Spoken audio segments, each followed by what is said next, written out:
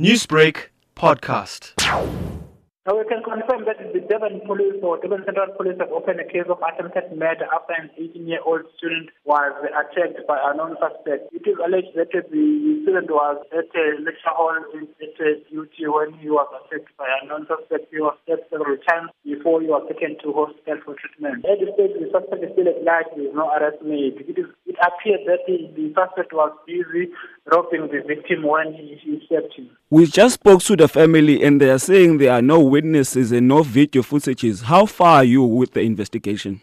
That is why we are appealing to anyone who might witness the incident or who saw the incident to come forward and give us information that will assist us in our investigation. But at this stage, the matter is still under investigation.